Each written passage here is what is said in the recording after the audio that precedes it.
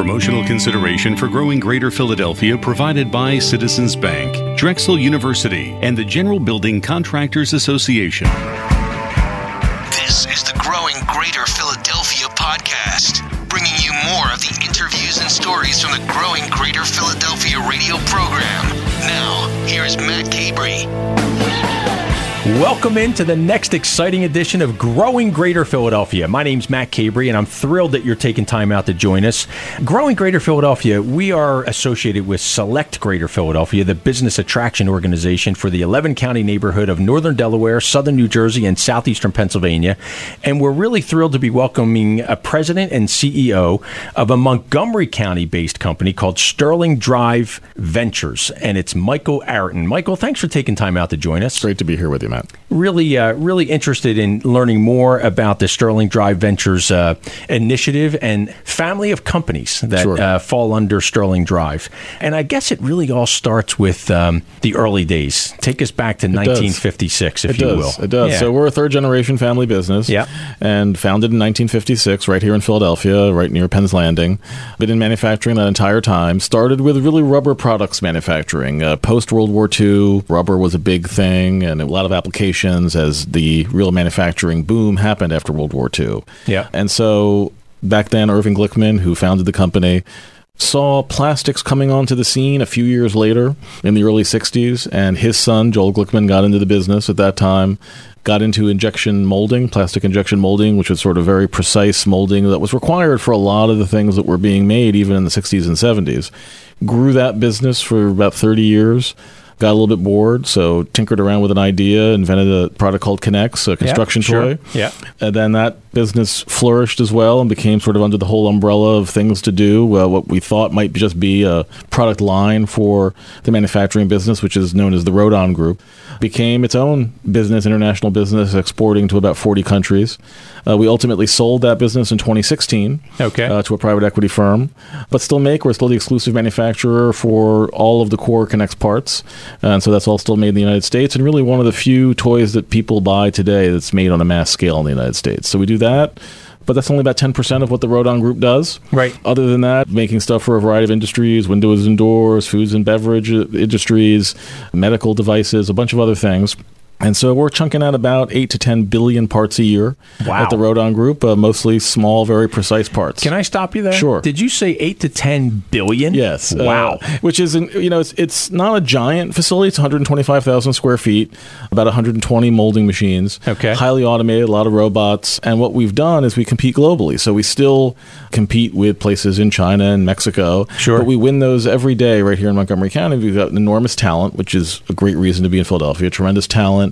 All the feeder schools, a lot of the tech schools coming our way, a lot of robotic expertise that we really need to do what we do. Right. And happening right here in the area, which is really, really, really important. And then we're in this interesting hub of transportation, so we're able to get across the country really easily with these products because they don't weigh very much.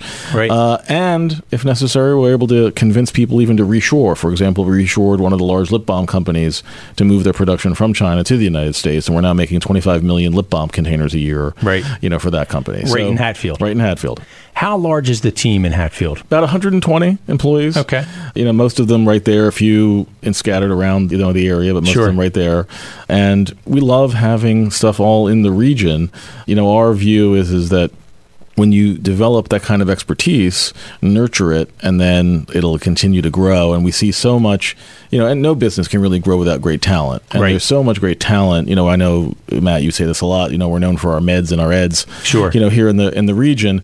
And the educational facilities are outstanding. I was just on a tour at Temple's campus. They're putting in another $125 million library. I was just at Penn's campus. At Drexel, we have had co-op interns for years with much success. So we see from all of those things. And then on top of that, the community college system, especially for manufacturing, the VOTEC schools, the community colleges, really rising to the occasion to work on curriculum together for the manufacturers in the region so that they get the talent they need. I want to dive into the talent topic, but before we get there, because it's really unique, especially in that advanced manufacturing space, what really stands out for me, Michael, is what I would call a story of evolution.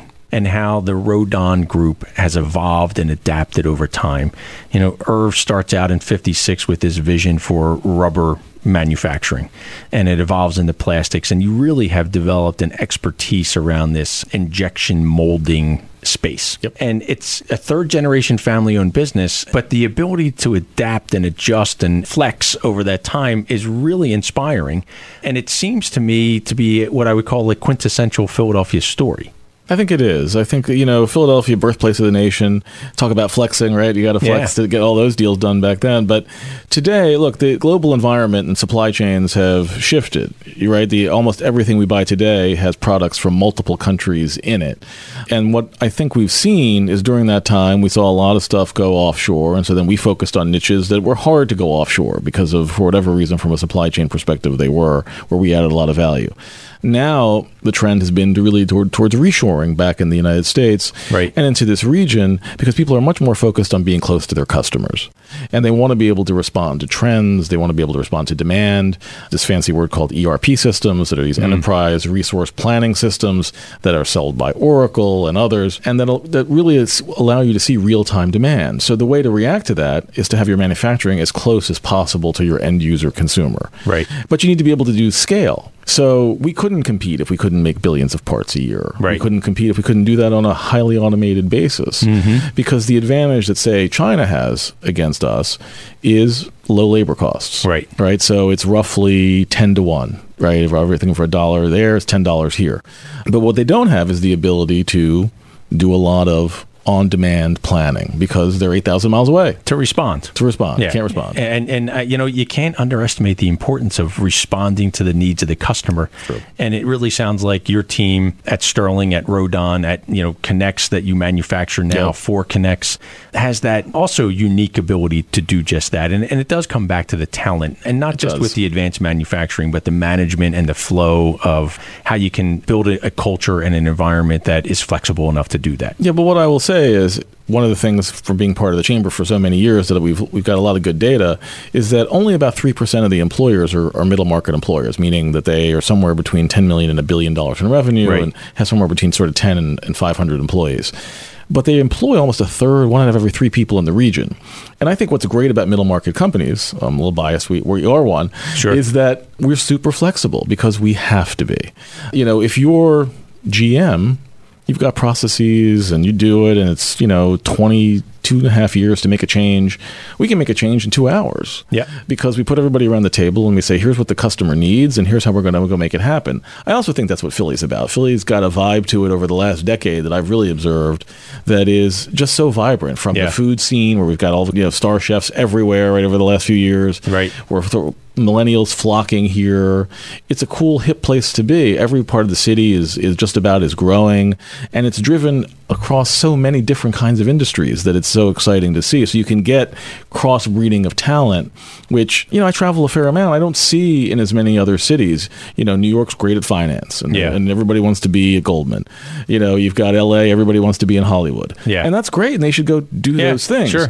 But Philly's got that sort of like this middle market attitude of, we're going to be an international city because we can be flexible and do it all.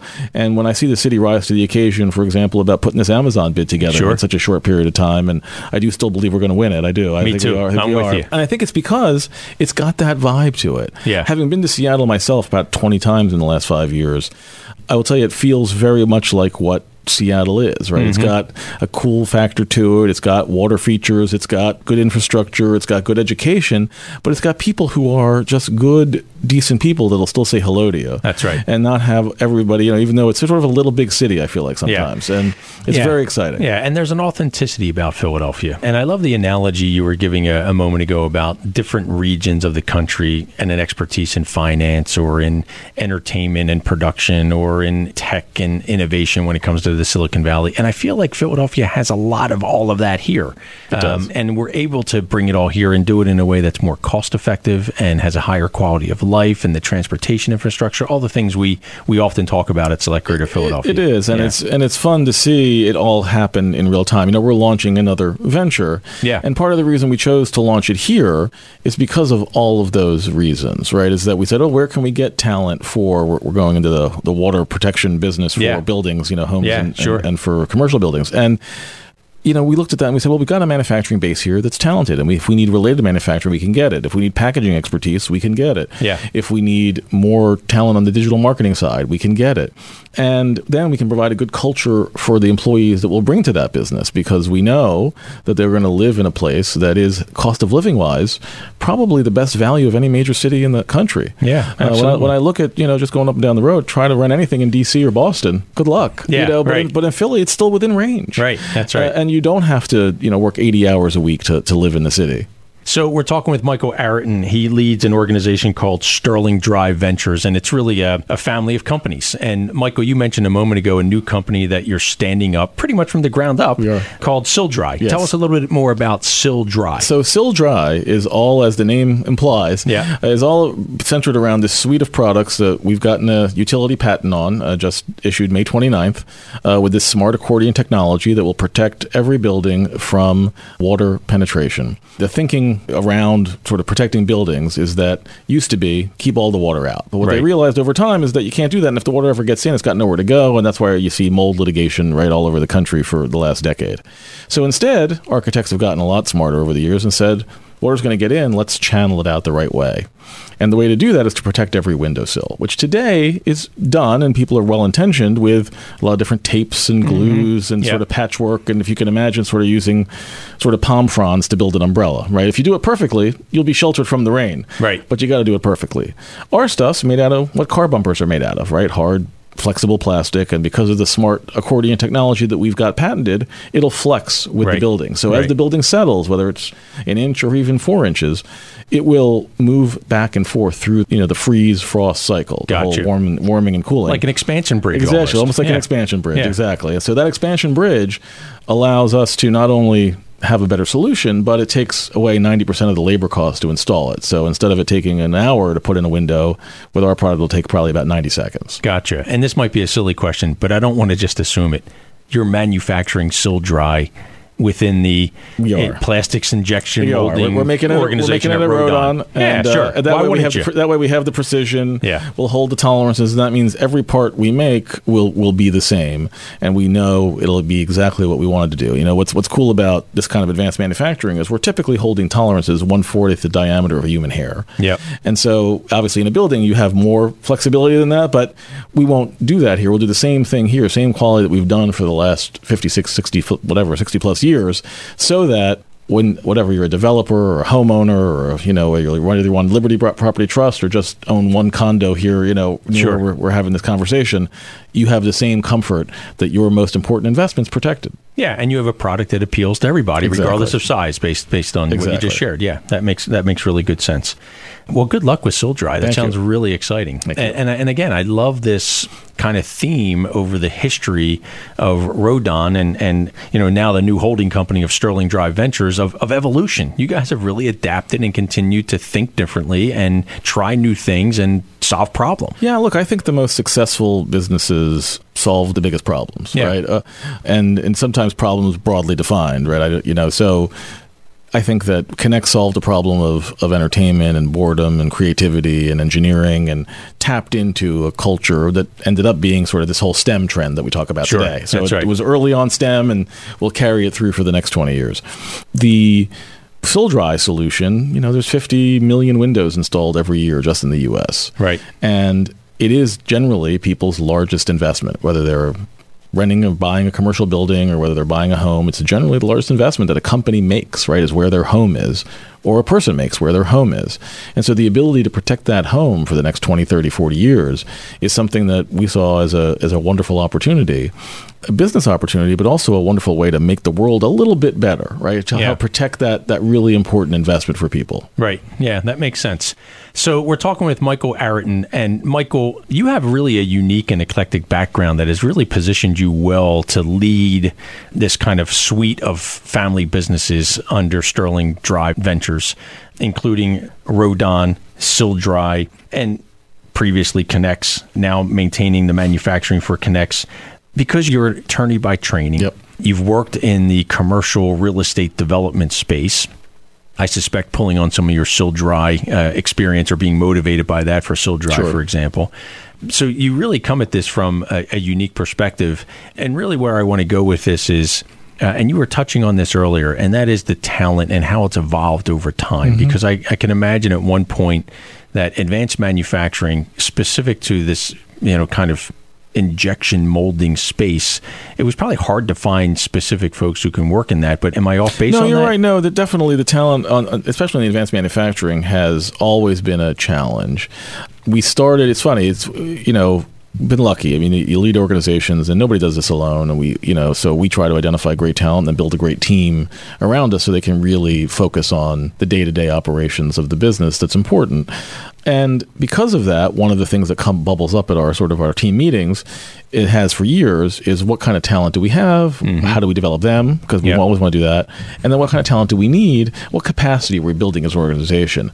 Maybe because we're in manufacturing and we're always thinking about buying machinery, we're always thinking about our capacity. So to think about our human capacity was just sort of a natural evolution for us, because they were the people that were running all of the stuff we were buying. So if you're going to spend $500,000 on a machine, you better have a guy that can run it, so that you get that return on that investment. Right. So we always viewed the people part as critical to the success of the organization. And I know a lot of business people say that, but we take it in a very particular way, because the ability to have a loyal, hardworking team allows you to then focus on the future. The problems of today are constantly cropping up and not being solved, then you can never think about what's coming around the next bend. What is our next business opportunity? Do we think it's going to be, we would never have had time to think about Sill-Dry if we didn't have a great team. Right. So for us, that's just a core investment that we make. Yeah. And so in part of that, then we started to think intentionally around where we're going to get this talent. So we started with community colleges and tech schools. And then we our forward-thinking HR director, who was overseeing both Connex and Rodon at the time, Lisa said, maybe we can form a little consortium of manufacturers in the region to go collectively look at talent. And that ended up being 150 manufacturers that for Bucks and Montgomery County that went to all the community colleges and said, we'll hire everybody. Right. Just let me tell you what we need. Yeah. And we started down that path probably almost 10 years ago now. Okay. And it's worked well. well. That's worked well. And then on top of that, then we go to the more traditional, we'll call college track, because as advanced manufacturing has gotten more technical, then you need certain kinds of engineering degrees, certain kind of computer skills, certain kinds of robotic skills that are being taught both at the community college and at the college level. So depending on the kind of manufacturer you are, you have a sort of a whole bunch of different kinds of people that you'll need. Right. And we have access to all of those resources in the region. You know? So that is a terrific base of potential talent. And then you've got to invest in growing your talent that you have once they're on board. So the story of Lisa and your team making something happen is really inspiring, because a lot of organizations, and we hear this on a regular basis, will complain about the talent pool, and they'll complain specifically about certain industries. You guys saw the challenge, and you did something about it. Yep.